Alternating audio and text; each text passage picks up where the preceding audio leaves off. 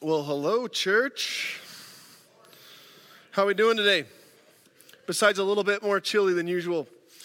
I just want to say welcome to any of you who are visiting with us, those who are online. If you're joining us for the first time this morning, I know there's a few of you out there. I've talked with you this week. Welcome to you. We are somewhere in the middle of this sermon series on John's Gospel, aren't we? And we've titled this series So That You May Believe, because John wrote the gospel of Jesus' life in order, he says, that we might believe, that we might come to have faith. And this morning we're going to turn to John's Gospel, chapter 2. We're going to read 13 to 22, chapter 2, verses 13 to 22. And today's lesson is really straightforward. We're going to learn about clutter and cleaning house. Clutter and cleaning house. Some couples are already getting like the elbow nod, like, yeah, that's the plan. All right, let's pray. Let me pray for us.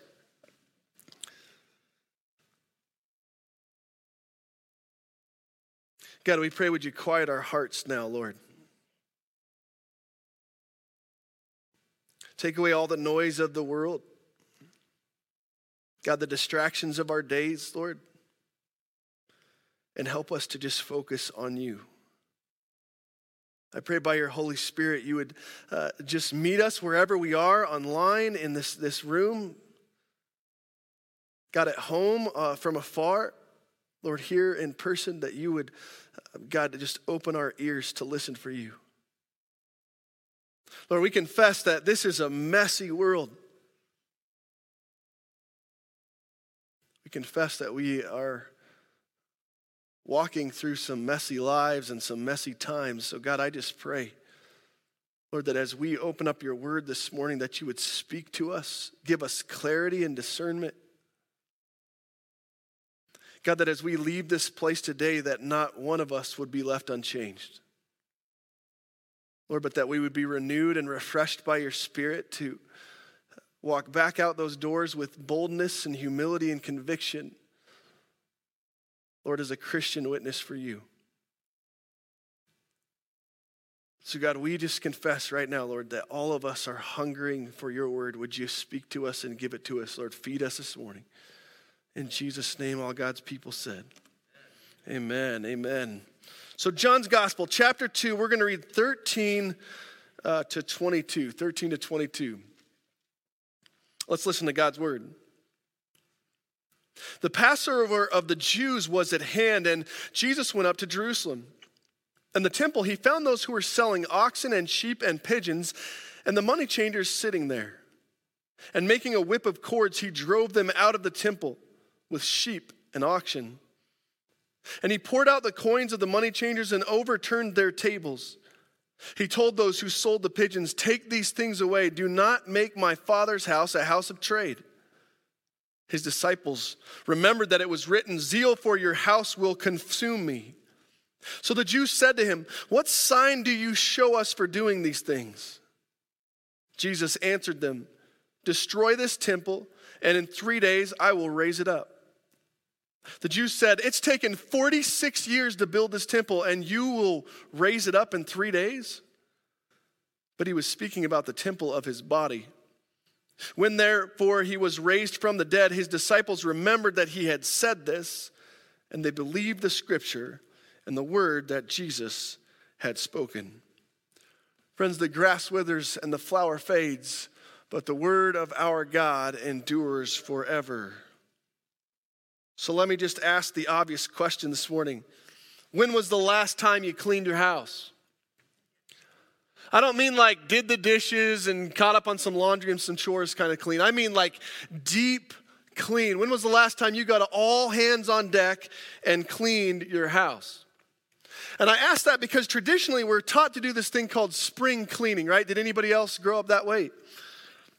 But in a place like Bozeman, I feel that timing is way off. If we're going to clean house, it's got to be right now. And here's my logic. Fall means snow is on the way, clearly. And snow means we're going to be indoors for the next 6 months, optimistically. So we might as well accept the reality and settle in. And my first priority every fall, and you probably have a similar priority, is the garage. You with me? Because if you can get the garage clean, you just spared yourself those 10 below mornings where you're out scraping your car. And I actually enjoy cleaning the garage because my style of cleaning, I'm a clear the clutter kind of guy, right? When I think of a clean space, I want empty floors and bare countertops. It doesn't really matter to me where you stuff it, just as long as it's stuffed out of the way, we're good to go. But here's the hiccup. Jen, my wife, she thinks of a clean house from a completely different perspective. When Jen thinks of deep clean, she thinks of it with a much more meticulous eye. Jen could care less about clutter. Really, she's concerned with dirt. So Jen's idea of a clean house is to take a sponge to the floors on her hands and knees, and then a Q-tip, I kid you not, a Q-tip to the baseboards. Anybody else? Any other type A cleaners in the house? If you really get Jen going, she will even pull out an old toothbrush with some bleach and get her done. And these two styles, micro and macro cleaning we'll call them, they work really well together. That is until it comes to the definition of a clean house. My girls, they know exactly who to come to for their room inspection. The toys are stuffed under the bed, the dirty clothes are over somewhere in the closet, craft supplies shoved in the drawers, and I'm like, this looks good, you can go play. But to Jen, that room is not clean until it is clean. And I guess what I'm trying to say is, when it comes to cleaning house, we all have our own hang-ups. Like, which way does the toilet paper spin? What is the right and wrong way to fold a t-shirt or a towel? How should those glasses be put in the cupboard? And here's why I stir all that up. Like, lunchtime today is going to be fun for some of you. Our scripture opens up to this scene in Jerusalem, just within the temple courts, and Jesus is cleaning house. He's flipping over the tables of the money changers. He's cracking a whip of cords, causing a scene to drive out these animals. And make no mistake about it, he is angry. I don't mean like the human sinful kind of anger, like the anger where you're grumping because you're cleaning the house. I mean righteous indignation. God's word tells us the passion that Jesus had for his Father's house had consumed him. And Christ walks into these outer courts of this temple, and he finds this place cluttered in sin. The worship of God's people had been replaced by greed, right? Animal merchants and money changers. And this clutter had been there for so long, no one even recognized it anymore. Let me tell you why that is. Give us some context. The Jewish faithful, every year, they would make this annual pilgrimage to the holy city during Passover. And as a devout Jew, you would bring two things on behalf of your family. First, every male 20 years and older would bring their annual dues for the temple tax. It was kind of like your ticket in the door. You needed that. That was standard to get in. But in addition to that, depending on your economic status, you would also bring some sort of animal for sacrifice. Pigeons, doves, oxen. And it seems like two really simple tasks, but think about the practicals of the requirements of these two tasks for a minute. When you're traveling from the outskirts of the Roman Empire, maybe for weeks and for miles, the last thing you really want to bring is an animal to slow you down. So instead, the plan was to buy one when you arrived. But there's a second problem. All the currency at that time was regional. So unless you were from Jerusalem, you would need to convert your foreign cash. So money changers would line the streets of the Kidron Valley like an airport currency exchange, and they would trade their foreign cash for something called a Tyrian silver coin. And just ahead of that then would be merchants ready to sell you their livestock. And this practice in and of itself is not sinful. Jesus doesn't call out commerce and trade. This was the problem. Somewhere along the way in the history of God's people, they moved all of that marketplace from the Kidron Valley into the temple courts, because that's where the people were, and therefore that's where the money was. The merchants and the money changers have taken worship and they've turned it for profit. So Jesus sees this defilement of his Father's house, and he goes on a tear because what should have been in place was prayer and reflection, but it was replaced by noises of a barn. And what should have been a court of worship and preparation now looked more like a downtown farmer's market. And for Jesus, it's really clear what needs to happen. It's time to clean house. So this morning, I thought we'd look at 3 very specific ways that Christ does this. Because if we really look inward, it's not really that our homes are messy. That's not the issue. It's that we're a messy people. That's the real issue. Our sin and our woundedness often creates so much of a mess in our lives, and it gets so overwhelming that sometimes we get to a place where we're not sure how to even clean it up.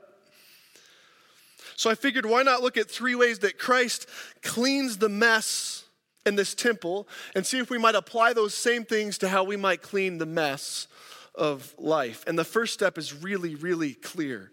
The first thing Jesus does is he defines the clutter. There's a story of an Australian pastor who gave this lengthy sermon on the dangers of sin. And later that week, one of the men from his church came to him. He was really upset. He said, "My son listens to you every Sunday, and the more that you talk about sin, the more obsessed he becomes with it." He told the preacher, he said, "I need you to use a different word." The pastor thought about it for a minute. He said, "I just want to make sure that I understand you. Let me be clear." He said, "What you want me to do is come up with a more friendly word for sin, yeah?" The man was so angry.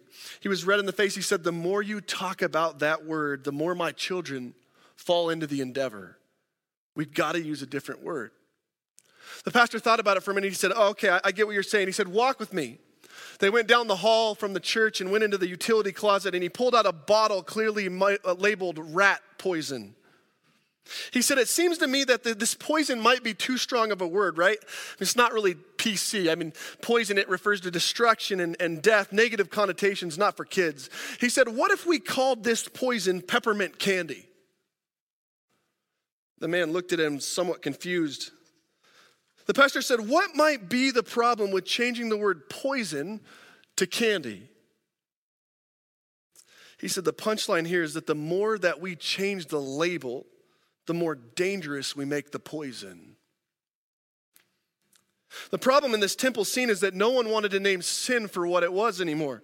For decades, the faithful would journey to this place in the holy city year after year, and after weeks of pilgrimage, they would walk into these temple courts ready for worship, but instead of a sacred scene, they walked into a carnival. Which forces the question, how is it that thousands of God's people came to ignore the obvious desecration of his temple? How come nobody called that out? See, it seems to me when you don't have a good definition of what clutter is, of what a clean house is, we forget where clutter begins and where it ends. Whether it's the stuff we can all see like my garage or the stuff that's hidden under the baseboards, it's still clutter. So Jesus shows up and without apology, he names the clutter. That's the first thing he does. He tells them, "Stop making my Father's house into your marketplace. Get those doves out of here." He flips the tables, says, "Get that out too." Because what Jesus sees in this moment is everything that is wrong with the temple of God. They've turned God's people away from worshiping him altogether. You know, really, I think if we were to talk about a clean house, the first thing we need to do is define what clean is. I might step on some toes here, but it seems to me our day is a day of tolerance. You with me? To be tolerant is to be virtuous. That's what our culture would say. And to be tolerable, we can agree with this for the most part. To be tolerable is to be patient or reasonable, understanding. That's not necessarily a bad thing. But what happens when the Bible calls something intolerable? Then what do? Really, look around your life for a minute. Where is the clutter that maybe you haven't named in quite some time? And why is that? Where is the compromise?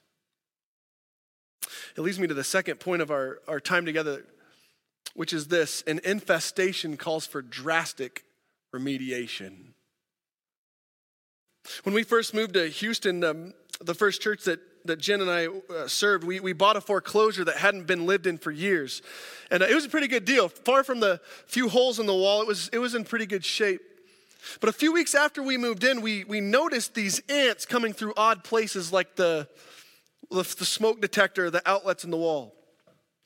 And it started with just one or two ants. I went and bought a few ant traps and thought no big deal, but it wasn't long before we saw dozens and then hundreds and then, I kid you not, thousands of ants in this house.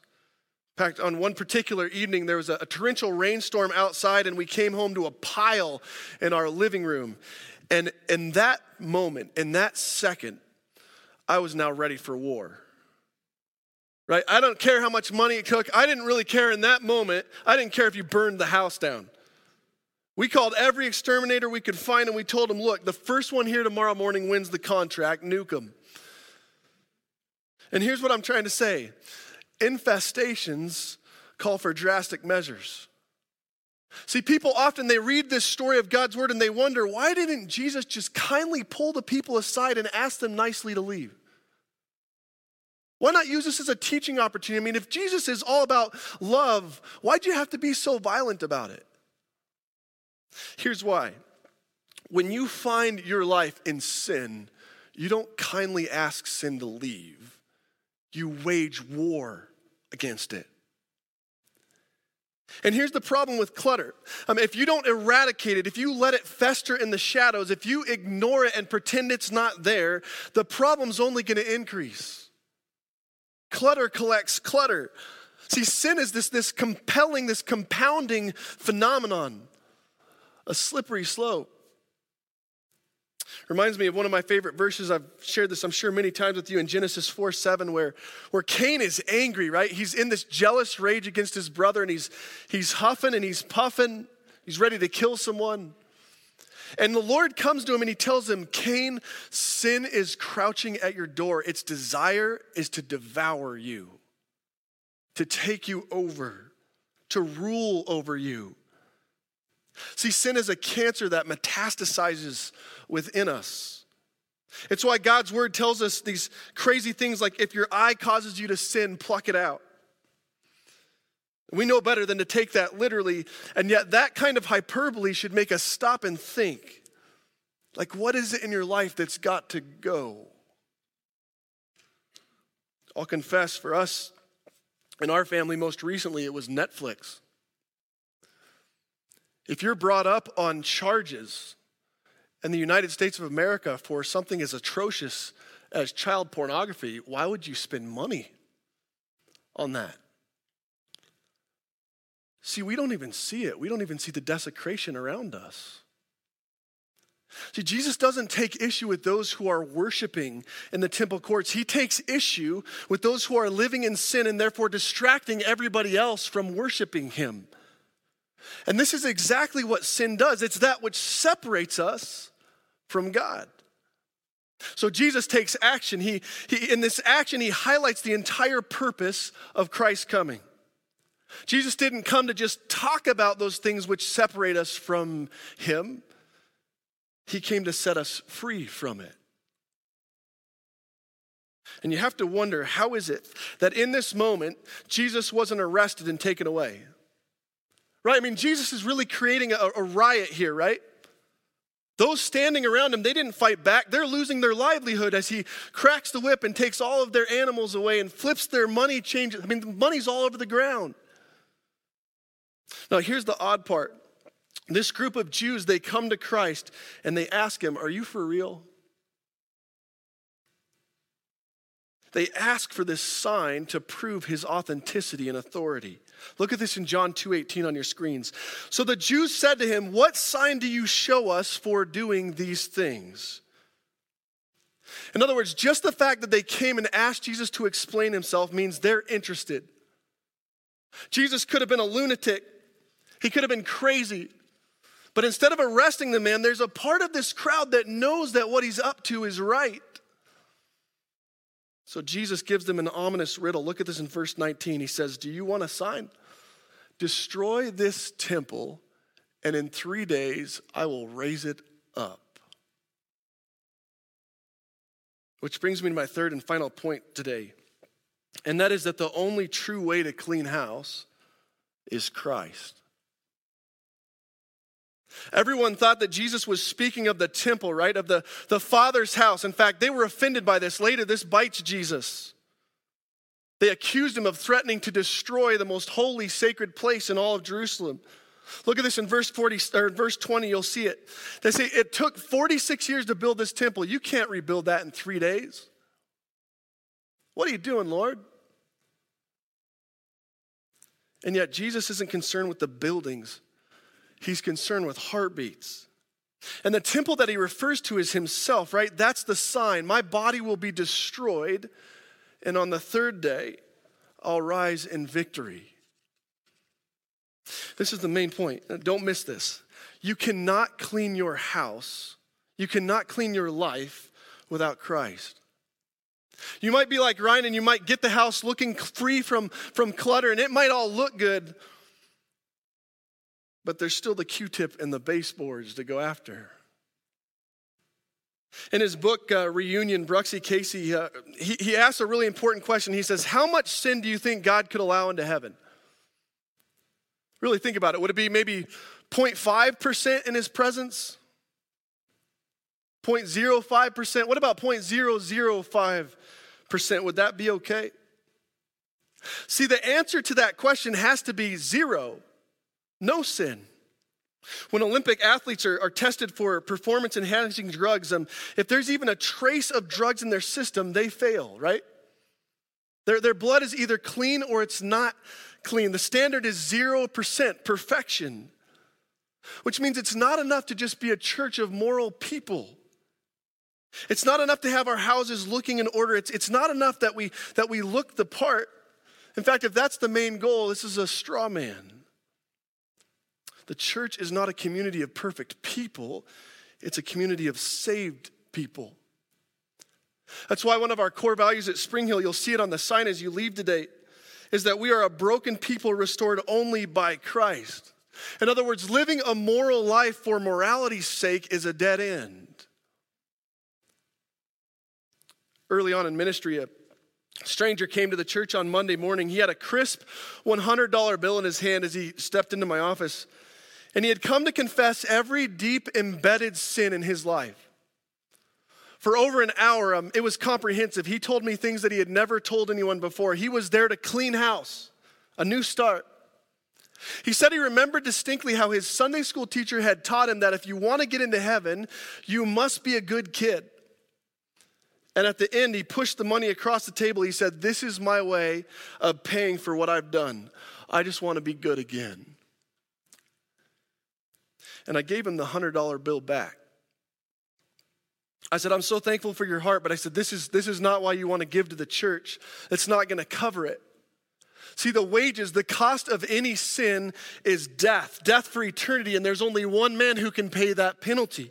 There's only one man who can clean up that absolute mess. Look at this from 1 Timothy. For there is one God, there is one mediator between God and men, the man Christ Jesus, who gave himself a ransom for all. See, the church is not in the business. We cannot be in the business of making good boys and girls who act right and make mom and dad and grandpa and grandma proud. We have to get away from this mentality that the church is for perfect people, right? In fact, parents, hear me on this. This has been a conviction of mine with my own children recently. If we raise our children with the expectation of perfection, we have already set them up for failure.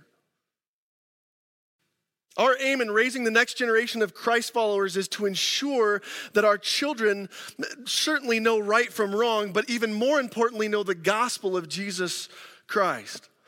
Because hearts are never going to be transformed by rules. Hearts are transformed by grace. Look at this up on your screens from Paul Tripp. He said, when your child wonders about what is right and what is wrong, don't just threaten them with the law of God. Woo them with the sweet music of the grace of God. God didn't just give us children to build our reputation. He gave us children so we would proclaim his.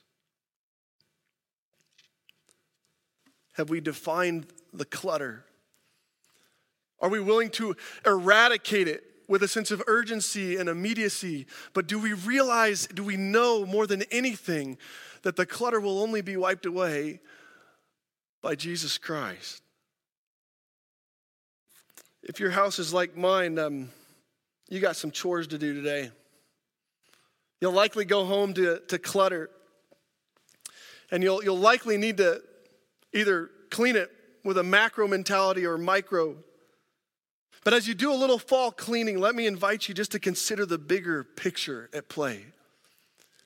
See, Jesus promised all of us that if we would confess the clutter, if we would confess our sins to him, our brokenness, if we would turn from it, he will cleanse us from all unrighteousness and remove the mess from our messy lives. Close your eyes and hear this psalm, and then let's pray. Create in me a clean heart, O God. Renew a right spirit within me. Cast me not away from your presence, and take not your Holy Spirit from me. Restore to me the joy of your salvation, and uphold me with a willing spirit. Lord, we confess it's hard to find the standard, Lord. And as days go on and the world shifts around us, we can easily find a watered down gospel, a watered down version of you of what's right and wrong. So God, I just pray that you would continue to, Lord, convict us. Lord, not for righteousness' sake, God, but that we would follow you and do right when we see wrong out of gratitude, Lord, knowing that it's by Jesus Christ that we have been set free, washed clean, made pure and holy. So God, I just pray if there's any burden on anyone's heart right now in this moment, Lord, that you would just remove it. Lord, that we would be reminded by your cross and your sacrifice that we've been made pure. God, you called our bodies a holy temple with the Holy Spirit indwelling. So Lord, clean the temple, Lord. Lead us on. In Jesus' name, all God's people said, amen.